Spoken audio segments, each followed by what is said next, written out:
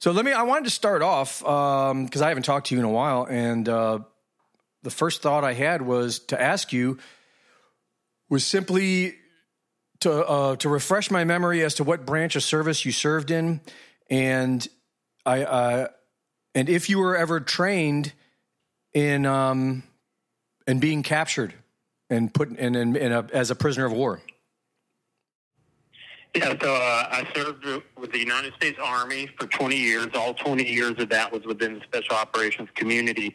The first 3 years was with the 1st Ranger Battalion, 75th Ranger Regiment, and then 17 years as an Army Green Beret in Special Forces. So, yeah, I mean, I've been extensively trained in captivity. All special operators are go to what is called SEER School, which stands for Survival, Evasion, Resistance, and a word that we can't say while we're in jail because then they will charge us with an additional crime, but it starts with an E. I mean, we are highly trained, we're trained at the highest level of SEER, which is reserved for those who have the most likely possibility of being captured. So fighter pilots, aircraft pilots, special operators all go through high risk or SEER level C, and the Air Force has programs, the Army Special Operations Command has programs. So we're prepared for a high likelihood of being captured, and so our training is quite intense and quite extensive. I imagined it would be, and I guess my question is, did you ever consider for a moment during that training that you would be captured by your own country?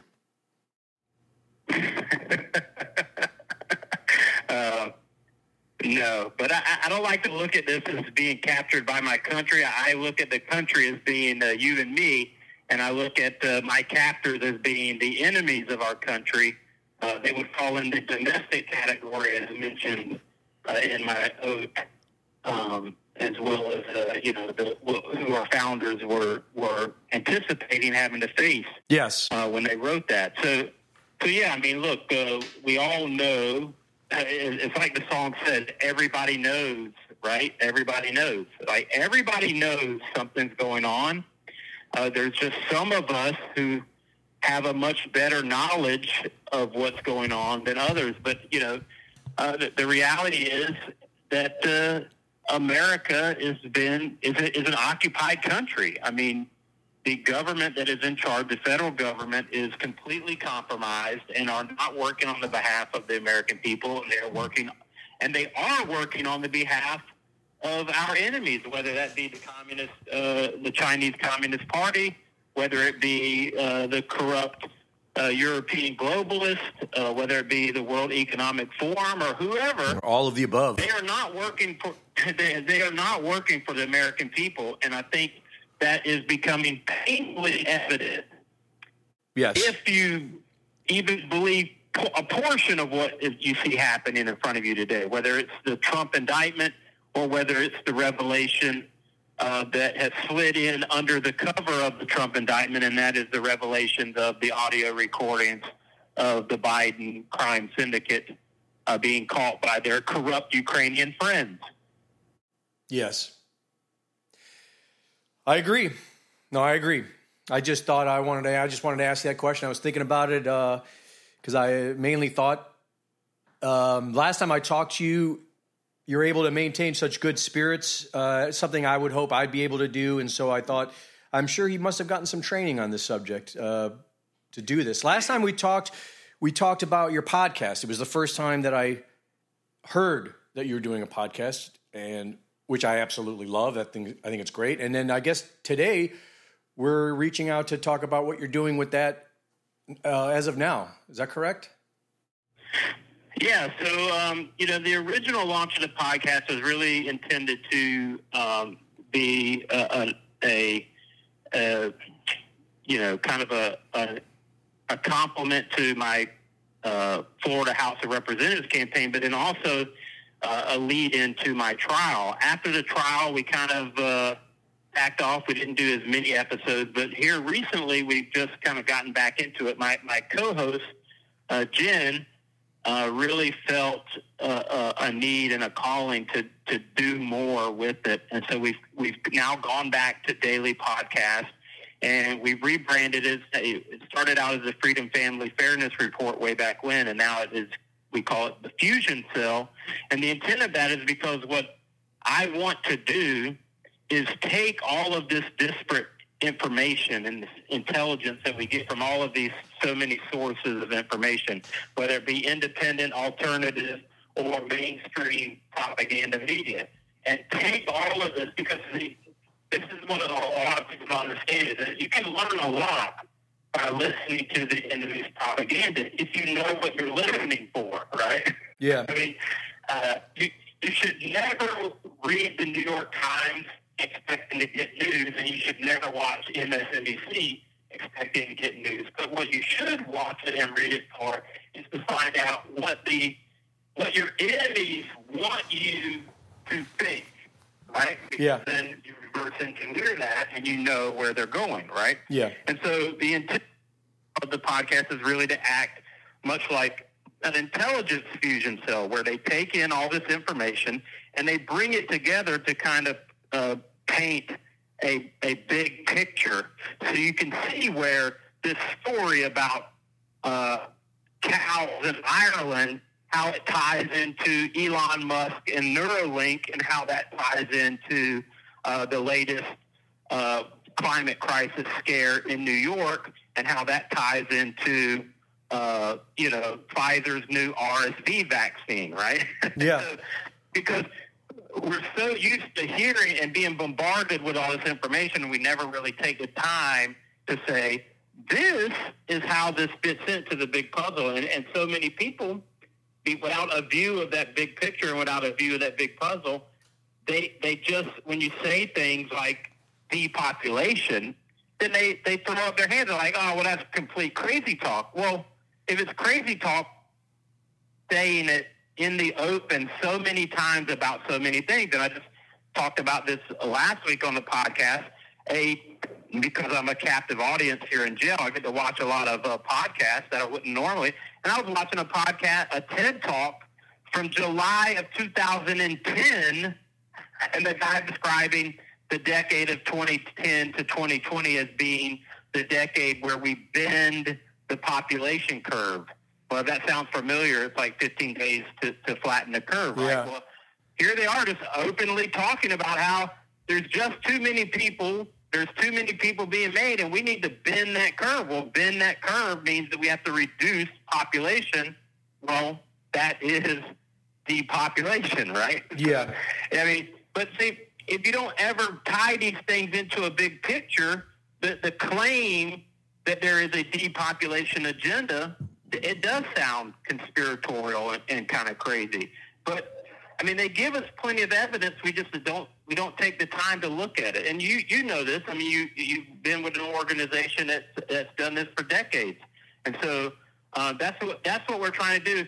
But I'm trying to do it from a perspective of using along this journey as the doctrinal template for unconventional warfare, which I spent 20 years being an expert in and highly trained in. And so that's kind of the gist, is to take the stories of today and tie them into a historic perspective that is directly related to the military doctrinal template for unconventional warfare. So that's really the direction that we're going with the podcast now. That sounds great. That sounds exciting and definitely a step up from where it was. It all makes sense. I'm very curious about something you mentioned. You mentioned how the cows, the killing the 200,000 cows in Ireland is connected to Elon Musk's Neuralink. Well, I mean, I wasn't making a direct link there, but I mean, there certainly is. I got you. Because I mean, one of these things that I think it's Yuval Noah or whatever his name is. Yeah. Has talked about, the World Economic Forum has talked about the ability to biologically track your actual individual consumption and off-gassing of greenhouse gases, right? Yeah. Well, how are they going to do this? They're going to do this through the integration of technology and your own biology, right? Well, that's where Neuralink would play into factor, right? I mean, we don't know all the capabilities that Elon has planned for Neuralink, but we could certainly read Klaus Schwab's writings about the fourth industrial revolution and listen to his speeches and his talk about how everything that you're going to do, because you're tied in and integrated with the machine, you're integrated with Skynet, right? And now they're going to have an app for that. They're going to have the ability to say, oh, well, you've done 87 exhales today, which each one had this amount of CO2, and therefore that's how much you've contributed. Oh, you can't eat any cows today. Yeah. It's really a dystopic landscape that we're looking out across, but it is exactly what they're telling us.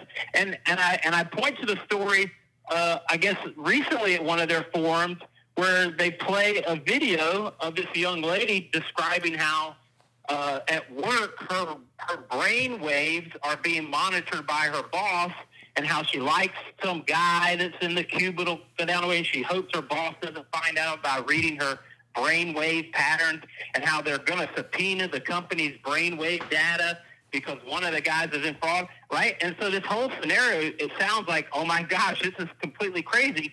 And then the lady ends it with saying, does this sound like a unique future? Well, it's not the future.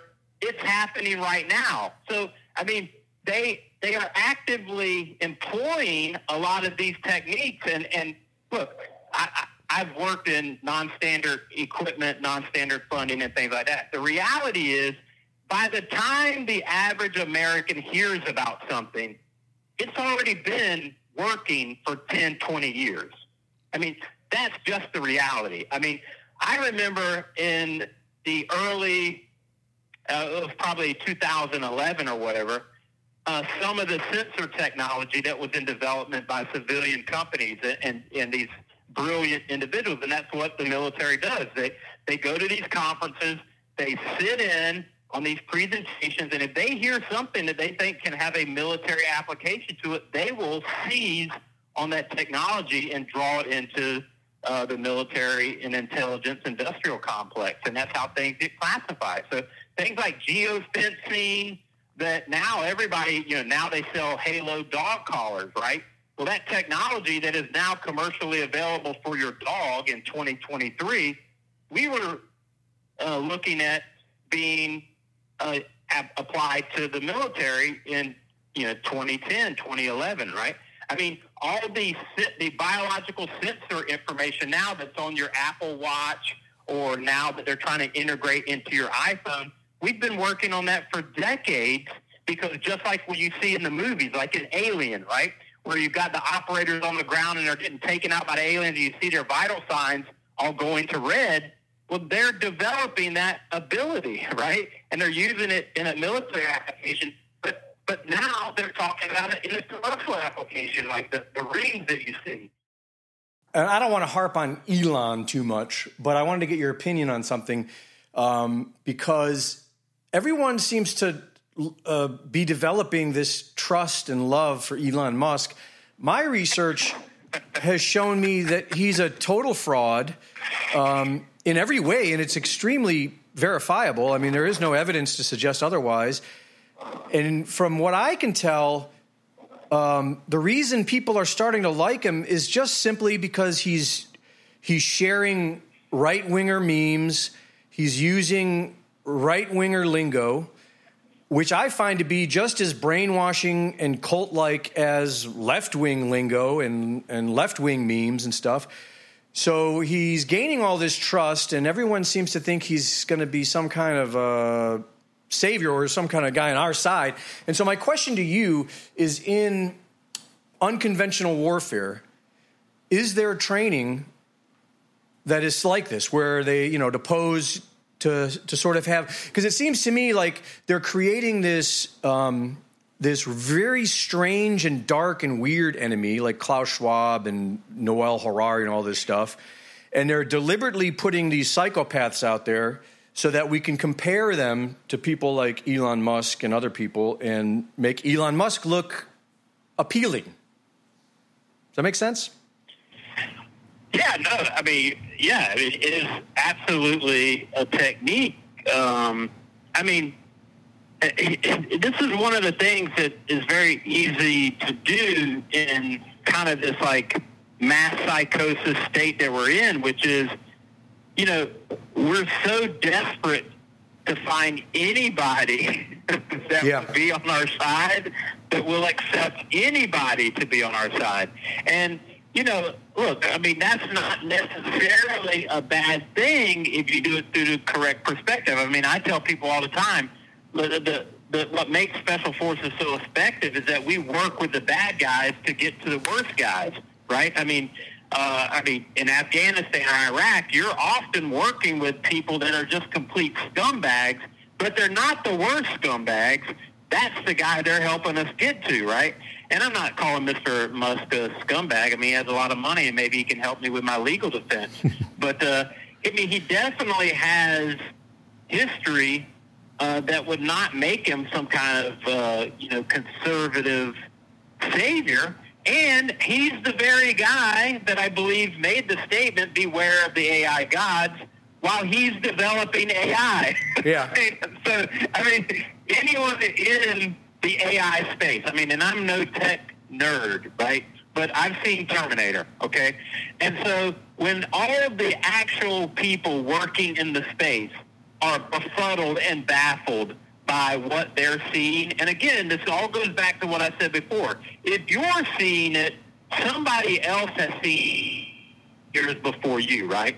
So what you're seeing now as the layperson out there about these executives coming out and saying, maybe we need to pause this whole thing. Trust me, something 5 years ago happened, and it made people worry, right? So, he has the entire thing, which is that if it becomes sentient, if it becomes, self-aware, to use the Terminator terminology, well, he would know that would be a problem. So therefore, he's aware that the space is dangerous and that he, as a single individual, can't possibly be the one benevolent AI creator, right? Yeah. So knowing this, then why is he not against it? Why is he still in the space developing it? So, and then you've got the issues with his personal relationships. Look, I've been with a lot of crazy women in my life, right? So I'm not going to fault him on that. But, if I wore a Satan T-shirt out in public, people might question, what I was thinking. And so, I don't know. I don't know the guy. I have seen some reports. In fact, I think I've seen some of your reports on him. And this is what we need to realize. Everyone that we see on Big Brother's telescreen, we see for a reason, right? Our savior is not going to be somebody who's popular, who's rich, who is successful in the ways of the world right now, whether it's Elon Musk or whether it's Donald Trump. A politician is not going to save us. We need to start realizing that we are the answer to these problems, right? And so, Elon Musk is able to gain popularity within those who like liberty and freedom simply by saying, hey, I think we should be able to say whatever we want. But see, we're so desperate for somebody to say just the simple things that if anybody simply utters a little bit of common sense and has a blue check mark by their name, then my gosh, they're the next conservative hero. Yeah. And that is an indication of how bad things are. Yeah. If you were to utter the kindergarten cop line that boys have penises and girls have vagina, you might be the next Republican candidate for the United States presidency, right? This is how desperate we are for people to stand up because, in essence, America has become a nation of cowards who will only tell you what they believe if they can get 3 forms of verification that you agree with them. And this is not the country that our founders established, and it certainly isn't the way they established it. And until we start to stand up for our own beliefs and principles and not rely on these manufactured heroes, these superheroes that are given to us by the media, well, then we're never going to fix the problem. I couldn't agree more. I think we've forgotten about we the people, and we've become slaves, and most of us without even knowing it, really. And so, so we're just sitting on the sidelines cheering for a guy on TV, like you said, on the mainstream box. And I'm really starting to think that AI is really the biggest threat. And I'd love to get your opinion on this. And the reason that I'm saying that now is because I'm trying to see what's going on, and like everything's a distraction, and what's it a distraction about? And I just saw a video recently. It was totally nonpartisan, non-political. It was like a Canadian Christian guy talking about AI, and what he was saying basically, he said, at this point, tyranny is almost inevitable because now that we're seeing this rollout of AI and ChatGPT and stuff, and eventually in the very near future, if not like this year or soon, reality is going to become indistinguishable from AI as far as television and video and stuff like that. And once it gets to that point, which is right around the corner, then the people are going to demand that the government do something. And that the only answer to that is either get rid of AI, which I think would be the smart option, or tyranny. Oh, well, I mean, you can demand the government to do something all day long, but the government is the one that's been funding. I mean, no, we just had the big conference where the Biden administration, committed, I think it was like $100 and something billion to AI development and safety protocols. I mean, DARPA's been working on this stuff for years. I mean, years. Again, we are way behind the power curve. The tyranny is not coming. It is already here. I mean, just in my interview alone, I had the Department of Homeland Security telling me that Facebook and Twitter pushed them the information that sent them to come look at me. Now, of course, they were lying about that being the reason they came to talk to me, but they weren't lying about the fact that it's actually how it does work. They just didn't use it at that time, right? This is all driven by AI. And I mean, look, you can't listen to a radio commercial these days for any type of tech device that doesn't mention with the use of AI, right? Yeah. It's already in the commercial sphere, right? I mean, and so you say, is it the biggest threat? No, it is a weapon, just like a nuclear weapon is a weapon, right? The greatest threat is the military that has this other weapon, right? AI is just simply another weapon in the toolbox of those who seek to control the world. And that's all it is. I mean, the reality is that they want way fewer of us. Yeah. But they know that they like all the things that we contribute to the world, and so they have to have some type of replacement, and AI is one of those replacements. And in the meantime, it's also going to help to serve, the surveillance grid, right? Because all of these systems that track billions and billions of data entry points per second have to be managed by this AI technology, right? Because it's too much for any other, quantum computing and all this other.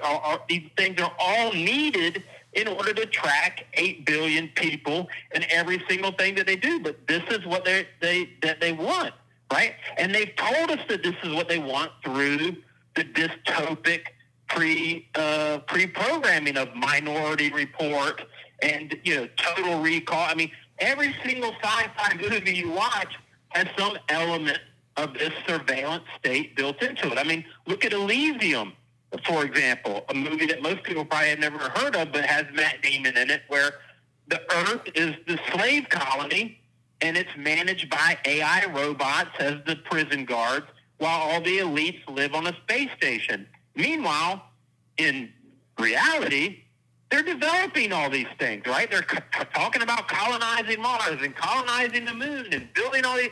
I mean, we can laugh and joke about, oh, well, that's just in the movies, but they're literally doing exactly what they've always said.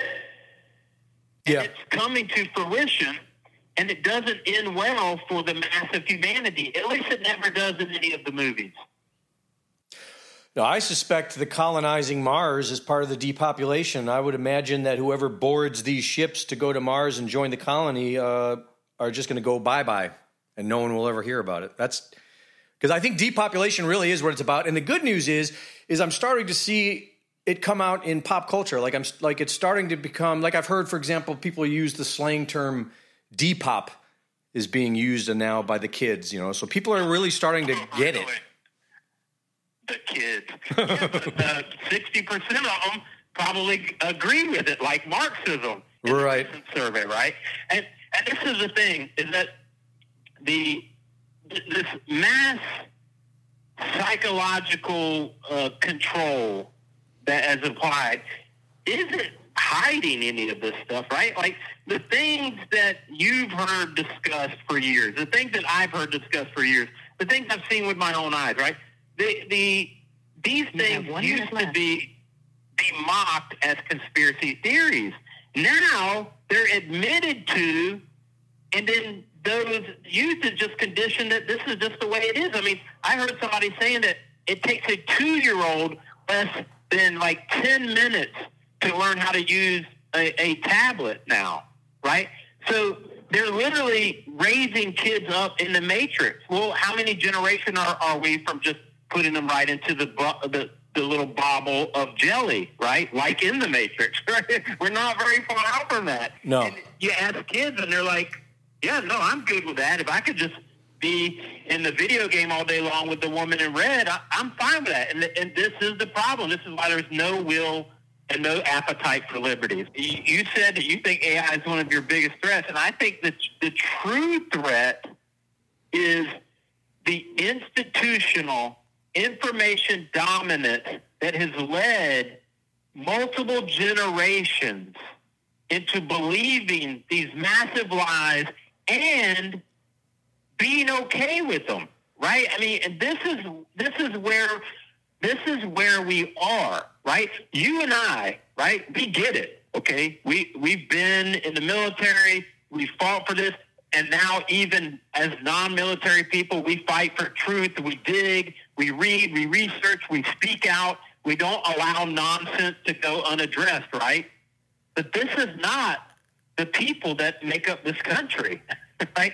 I mean, we talk about fake news, but the sad reality is that 75% of the population doesn't even watch the fake news.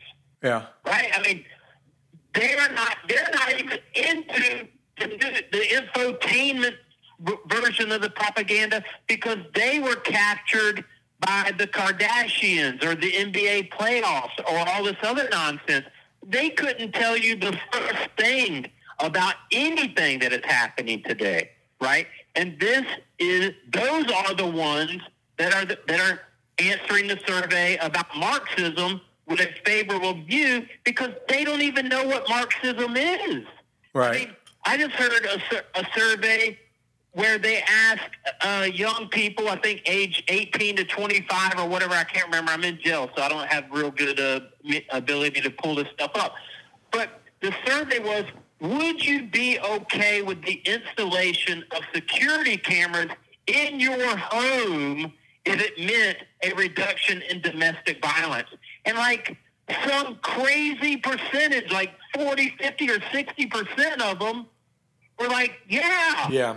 Right? And this kind of goes back to the whole traffic light, the red light camera debate, where you would have people saying, well, I don't run red lights, so what do I care? You know, it's like the classic Fourth Amendment. Well, I don't, wiretapping and NSA surveillance. Well, I'm not saying anything illegal. Why do I care if they listen to my conversations? They're just going to be bored. Ha, ha, ha, ha, ha. Well, yeah, but that's because you don't know who is determining what's illegal.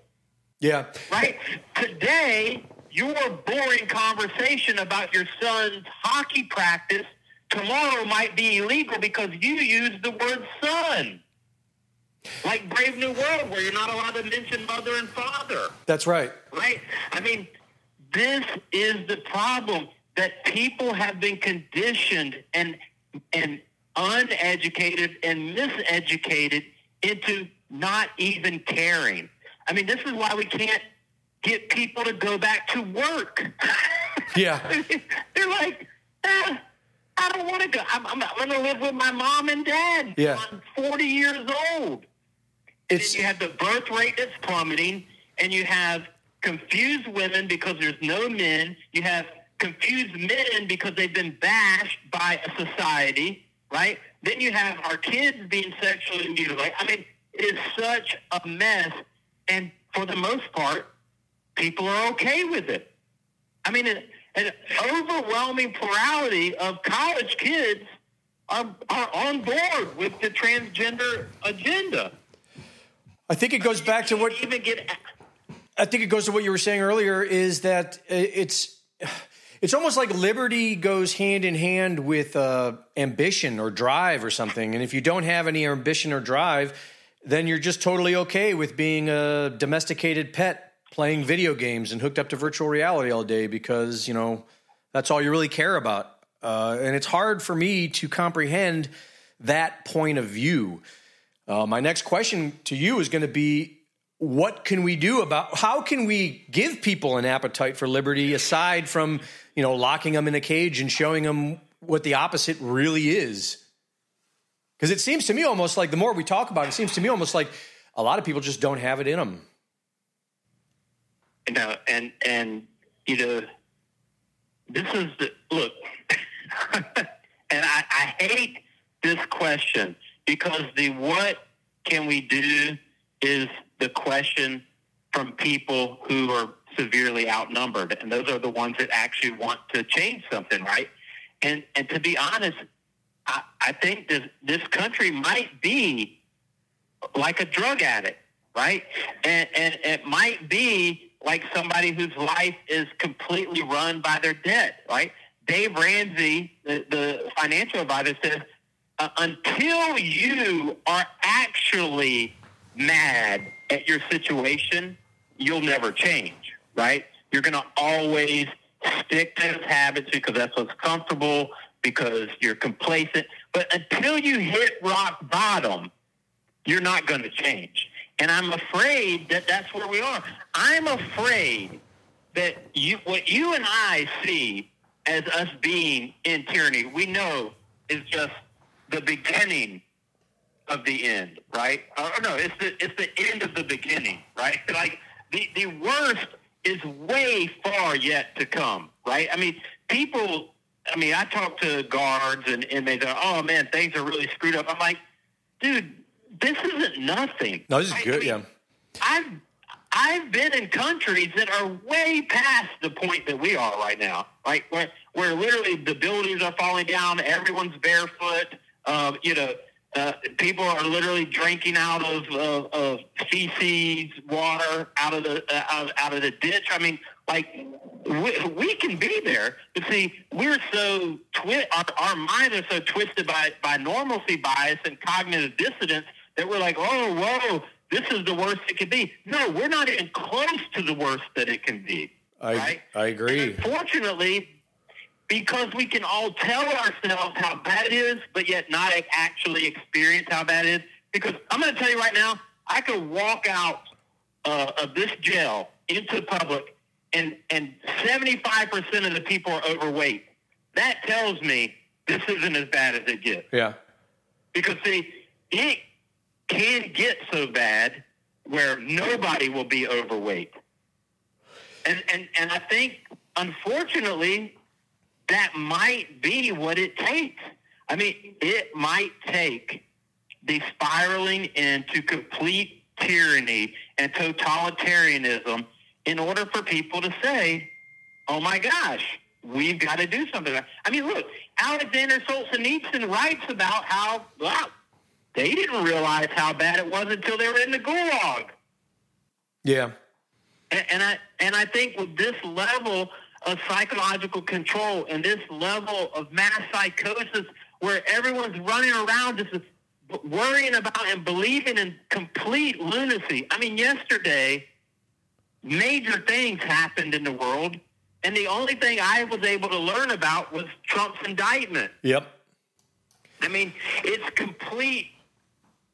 I mean, I mean, up is down, That, yeah. and left is right, and black is night is day. I mean, we are in the upside down, and I don't know that you or I or anybody can do anything about it. And then you have the branch of Americans that the FBI loves, right? Those are the ones that are, I'm gonna fight, I'm gonna do this. And then you look at him, and the dude's 350 fucking pounds. And it's like, dude, you couldn't run to the end of the driveway. Yeah. You're going to fight off the New World Order? I mean, look at January 6th. The fact that people even believe the story means that we're screwed, Greg. I know. I mean, they literally believe that 20 people who had the foresight to leave their weapons in another state because it's illegal to have them in D.C., tried to overthrow the government. Yeah. I mean, and people believe this narrative. And so, I just don't know. I agree. I agree. And you were anywhere close to it. And you were talking about the Trump. Are going to be the Paul Revere's that die before things get bad enough for people to actually do anything about it. Well, I mean, I agree. And you were talking about That's what I fear. I agree. I fear the same thing, especially you brought up the Trump thing. It drives me crazy every day to hear about anything to do with the 2024 election, like because what you don't hear is people talking about how it's hopeless because it's going to be rigged, because that's the truth. The truth is an election and a two-party system is a dead-end street. It's not any solution to any of our problems, but yet that's all people are talking about while we're losing everything behind the scenes. But, Greg, do you know why they're not talking about how 2024 is going to be rigged? Because they were told that we lost 2022. Why? Because of two reasons that are complete fabrication. The first is, they kept talking about 2020, and that's why they lost. And people are believing that. And so now they're afraid to talk about the rigged election. Yeah. Because they think that's why they lost in 2022. And then the second is abortion. Are you serious? You expect me to believe that the Republicans lost because of abortion? Well, if that's the case, well then why are all these states passing? I mean, they're lying to us. It is like the author who writes about what it was like in Soviet Russia, and she says that if they lied to us, we knew that they were lying. They knew that we knew that they were lying. They continued to lie, and we pretended to believe them. This is the mental state in America now. And so, yeah, I mean, it's like I always tell everybody, we're not going to change things by voting in rigged elections, by suing in corrupt courts, and by hashtagging on censored media. And yet the French are out in the streets over a 2-year increase in their retirement age. Yeah. Well, that's... What is it going to take to get Americans in the street? Apparently, they might never end up in the street. I mean, hell, we might be all dead from nuclear war and cricket overdose before anybody ever gets in the streets. I mean, I used to, when we were deployed to Bolivia, the Bolivians, during one rotation down there, would have 2, 3, 4 work stoppages in a 2 or 3 month period, right? They didn't like something happening in the government, they would just sit in the streets. I mean, literally, take out the old school schoolhouse desk, and they'd plop them right in the streets until they got whatever change they wanted. They just did that, not even since I've been in jail, with some bill that they passed, some big communist bill. They called it the communist bill, right? And they just went and they flooded the streets and they did nothing. So it should be right up the American alley, right, to do nothing. Just go out in the street and do nothing. Don't go to work. Don't buy anything.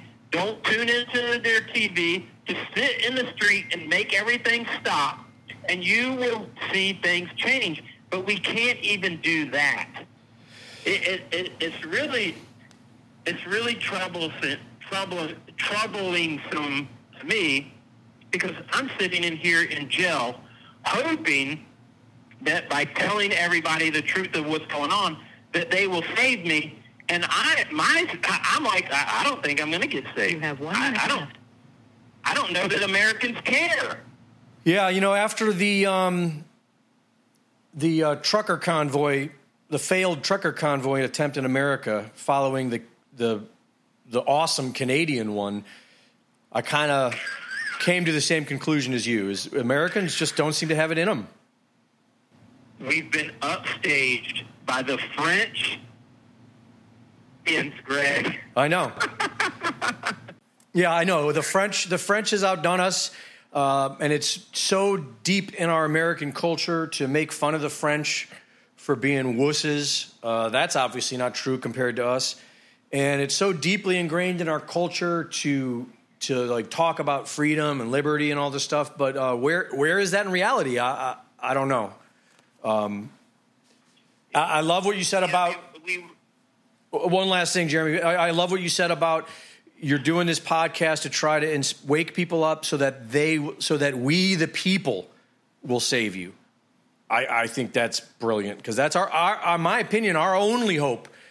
And obviously, we've been blackpilling the listeners lately, but our only hope is unity, is to unify together as we, the people, and realize that's where our strength is, and that's where the liberty really lies, is within unity. Well, that's exactly right. And if we can't unify around the idea of liberty, well, then we don't deserve liberty. I mean, let's just be honest. I mean, if we cannot unify around the idea that I want to live my life and I want you to live your life, and I don't want you to bother me and I won't bother you, if we can't unite around that, if the alternative is no, government knows best, and you just don't realize it, well, then we just deserve to let it all play out. But I know that we've been brutally harsh. Like you said, we're blackpilling, right? But look, this is what champions do, right? I mean, champions and elite organizations don't get behind closed doors and pat each other on their back. And this is what I try to tell people all the time. I mean, special force, the most successful special forces mission, the after action review, you might have a fist fight in there, right? Something that happened on that mission that didn't go right.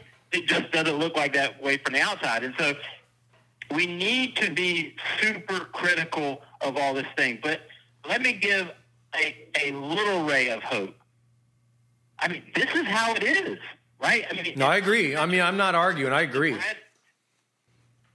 The bread and butter mission of the Green Berets is unconventional warfare, which the main tactic in unconventional warfare is the winning of hearts and minds. You see, when we go into these countries, we're not going into a full stadium of people ready to fight for the freedom. That's just not the way it is. And so I know this, right? I struggle with seeing my country be the way that every single country that ever has unconventional warfare employed in it is, which is a very small segment of the population willing to do what the United States foreign policy wants them to do, and that's why the Green Berets are there. And then you recruit from the ground up. And that's what it takes. And so really, I mean, if we're going to survive this tyranny, if we're going to recapture America, because like I said, everyone's like, oh, our republic is collapsing. No, our republic's way far gone. Yeah. Like way gone. Right? Yeah, we're deep into the mess of democracy. Yeah, we have to recapture and reestablish our republic. And in order to do that, we're going to have to recruit. We're going to have to win the hearts and minds of Americans. We're going to have to say to that, I think it's a woman, it looks like it could have been a man, it has purple hair, I don't know, we're going to have to go to that individual and say, you do know that if this happens or this happens, this is going to happen to you, that the path you're on isn't right. And we're going to have to proselytize around liberty. And that is how unconventional warfare works.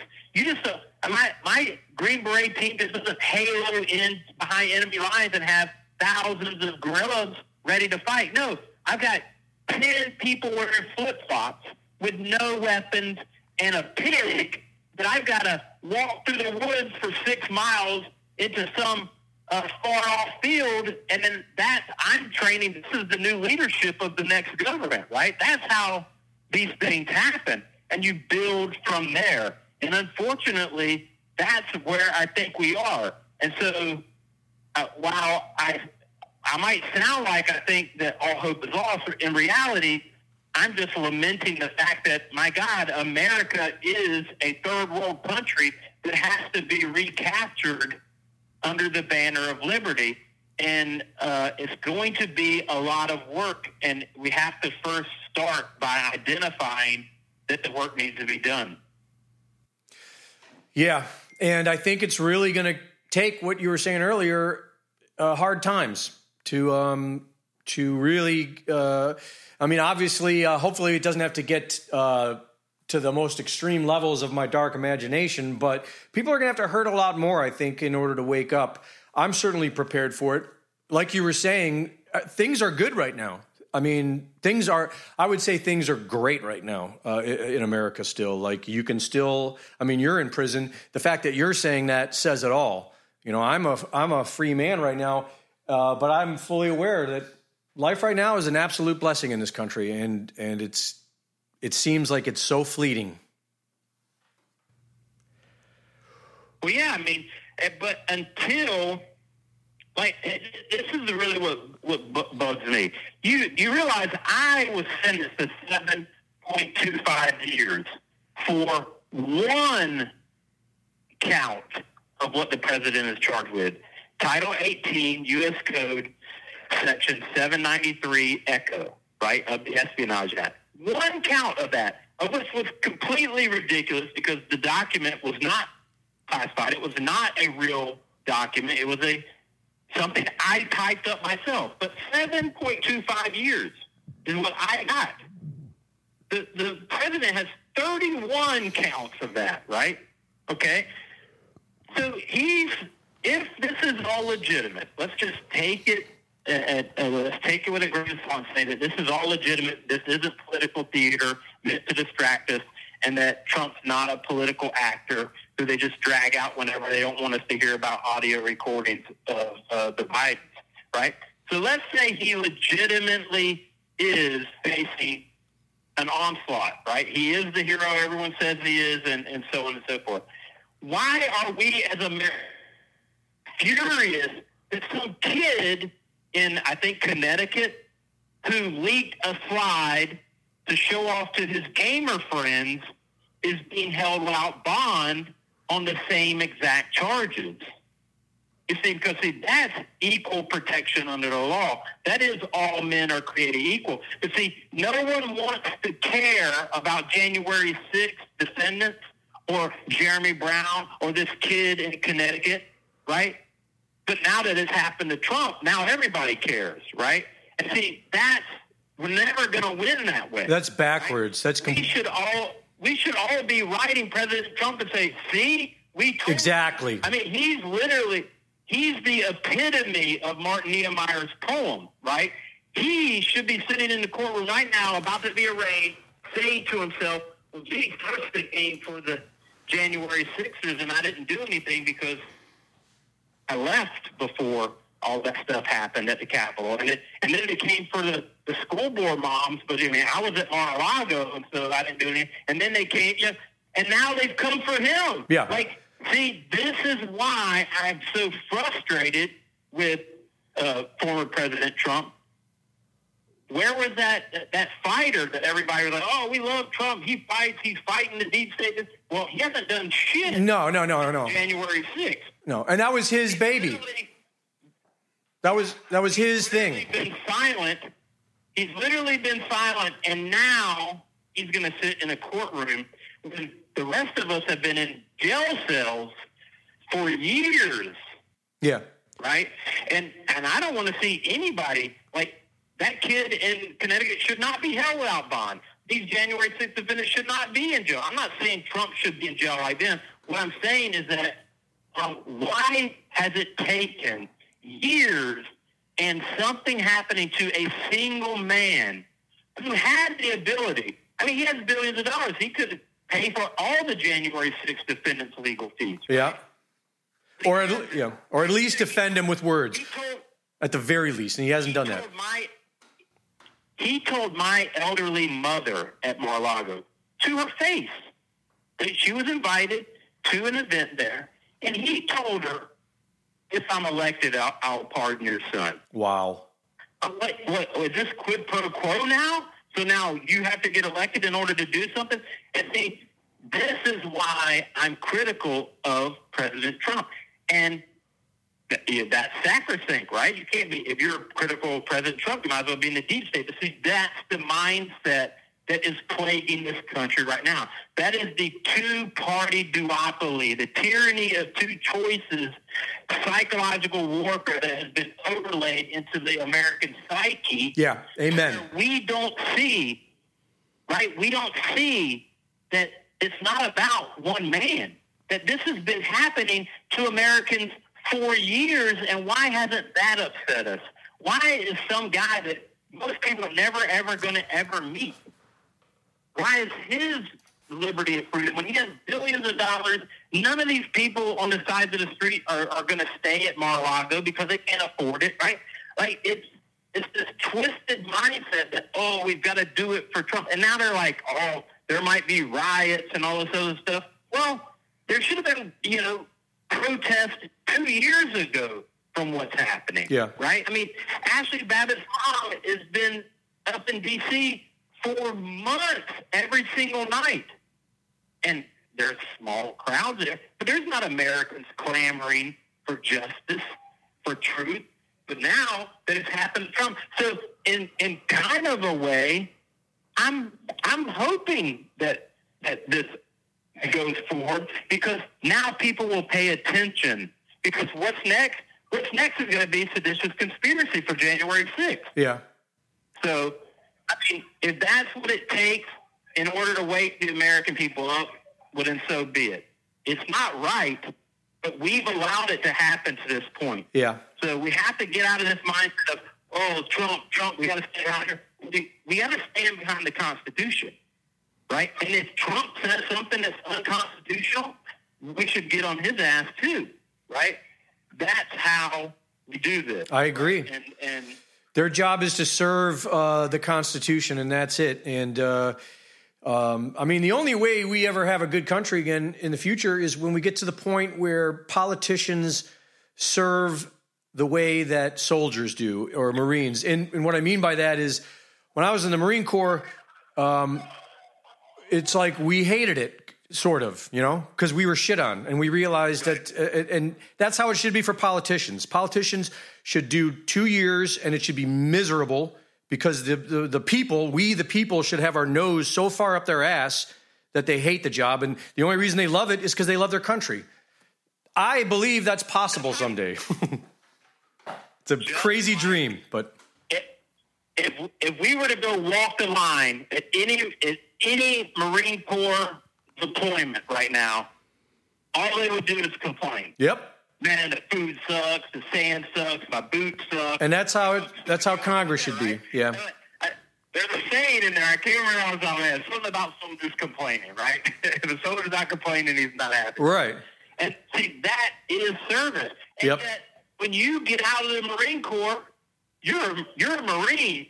And if you ever say anything bad about the Marines, I'll punch you in the nose, right? Yeah. I mean, that is service. Yeah. What these politicians do is not service. Ladies and gentlemen, these people are rich. Yeah. And they most likely become rich because of their, and I'm using air quotations, service. Yeah. Okay? 1 minute left. They're oligarchs. That isn't service. And you can ask anybody who's ever served. Go to your pastor of your small local church. Go to the soldiers that you always see. Thank you for your service. See, that's service. Service is giving of yourself, not making yourself rich. I couldn't agree more about Trump. Trump lost me with the vaccines, and he lost me with January 6th. And either one of those would have been enough. But there's both of them. I don't even really.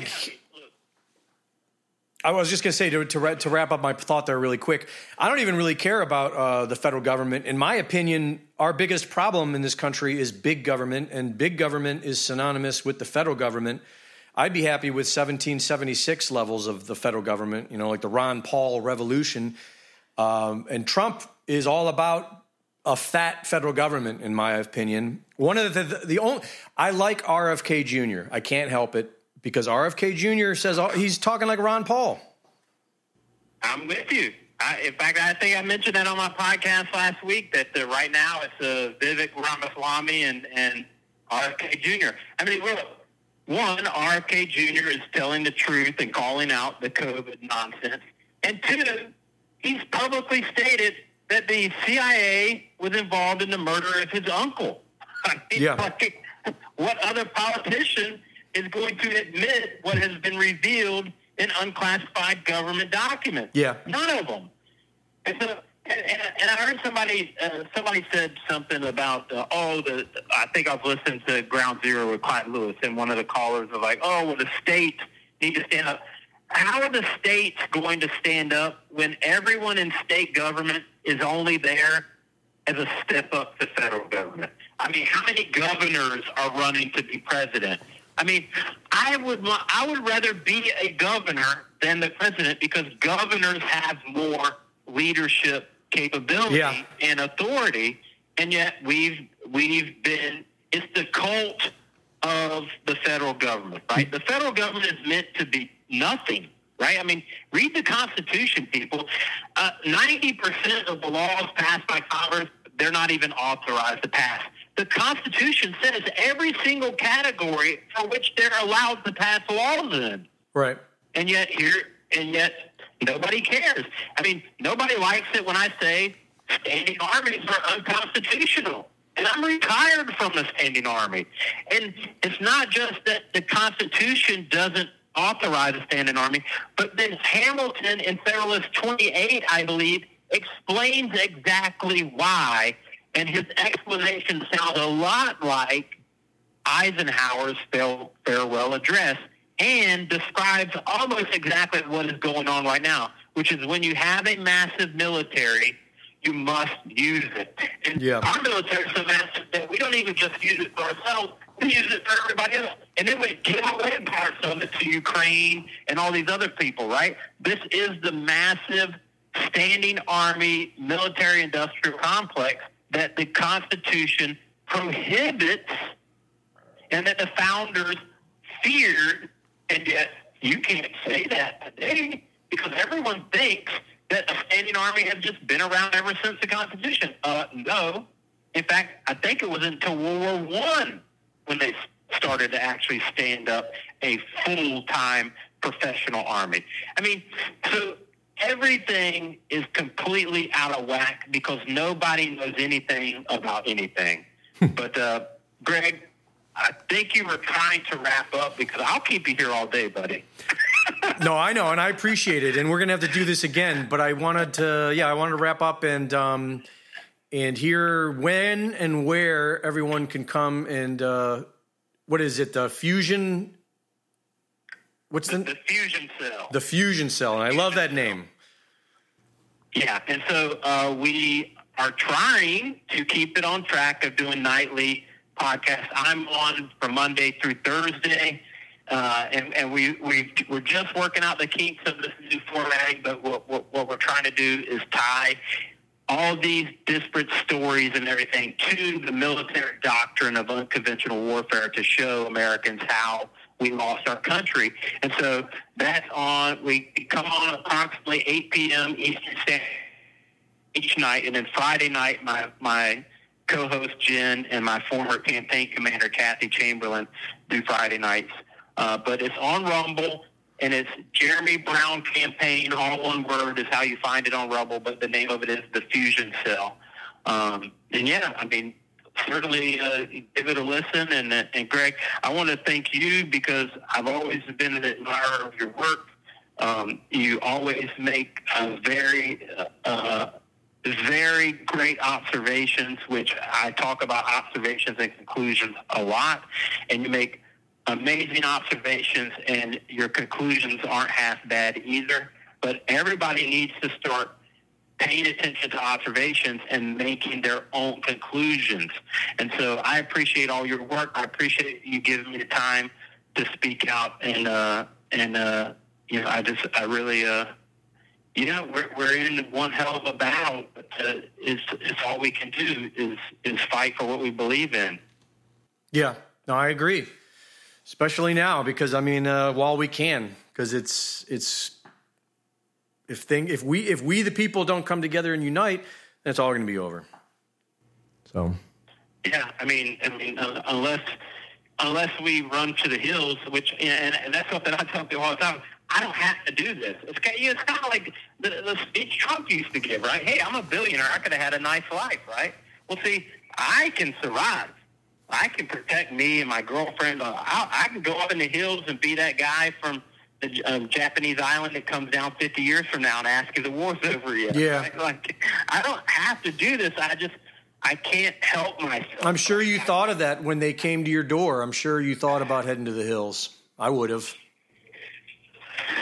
Well, I mean, I have daughters, and they have a world that, I mean, that I have to leave to them. And so, I'm grateful you didn't. You say that you can, but we never do, Greg. Yeah. You know, it's like you're on that deployment. You're like, screw Iraq or screw Afghanistan. I'm out of here. And then they're like, hey, we got a target outside the wire. And everybody picks up their gear and go, because that's who we are. Yeah. That's what we were born to do. An actual servant's heart, right? You know, somebody who doesn't just pull out their camera and film the person getting beat up, but actually steps in like the gentleman on the subway in New York, right? And people, in my opinion, people just don't understand that. Like the people that have lost a taste for liberty, they just don't understand how satisfying it is to live your life not chasing your own physical desires and pleasures and pains, but something deeper and something more meaningful. I think people don't. That's one of the reasons why I think people are addicted. Like you were saying, we're a country of addiction because people are depressed. And why are they depressed? Because they don't understand service. All they understand is serving themselves. That'll make a person depressed. Well, yeah, I mean, and all of that is intentional. I mean, it literally has been bred out of us. Yeah. Right? We've been forced into this complacency with the ease of everything, the abundance of everything, and yeah, liberty is being bred out of us. And so they won't even have to have this, right? It'll be handed over voluntarily, and that's why I think it's much like Aldous Huxley in his letter to Orwell, where he says, "Yeah, I can see your 1984, authoritarian," but he goes, "I think it'll be much more like Brave New World, where people will just go along with it because we're going to drug them and overstimulate them," and that's really what we're seeing. That very real world letter between two dystopic authors who had an inside view and being part of whatever organizations that they were in, having this debate about how this authoritarian world is going to pan out, and now we're living in it. I mean, we're living through Huxley's prediction that we would basically give it all away rather than having it taken with a boot on our face forever. So hopefully we can change that. Yeah, hopefully we can.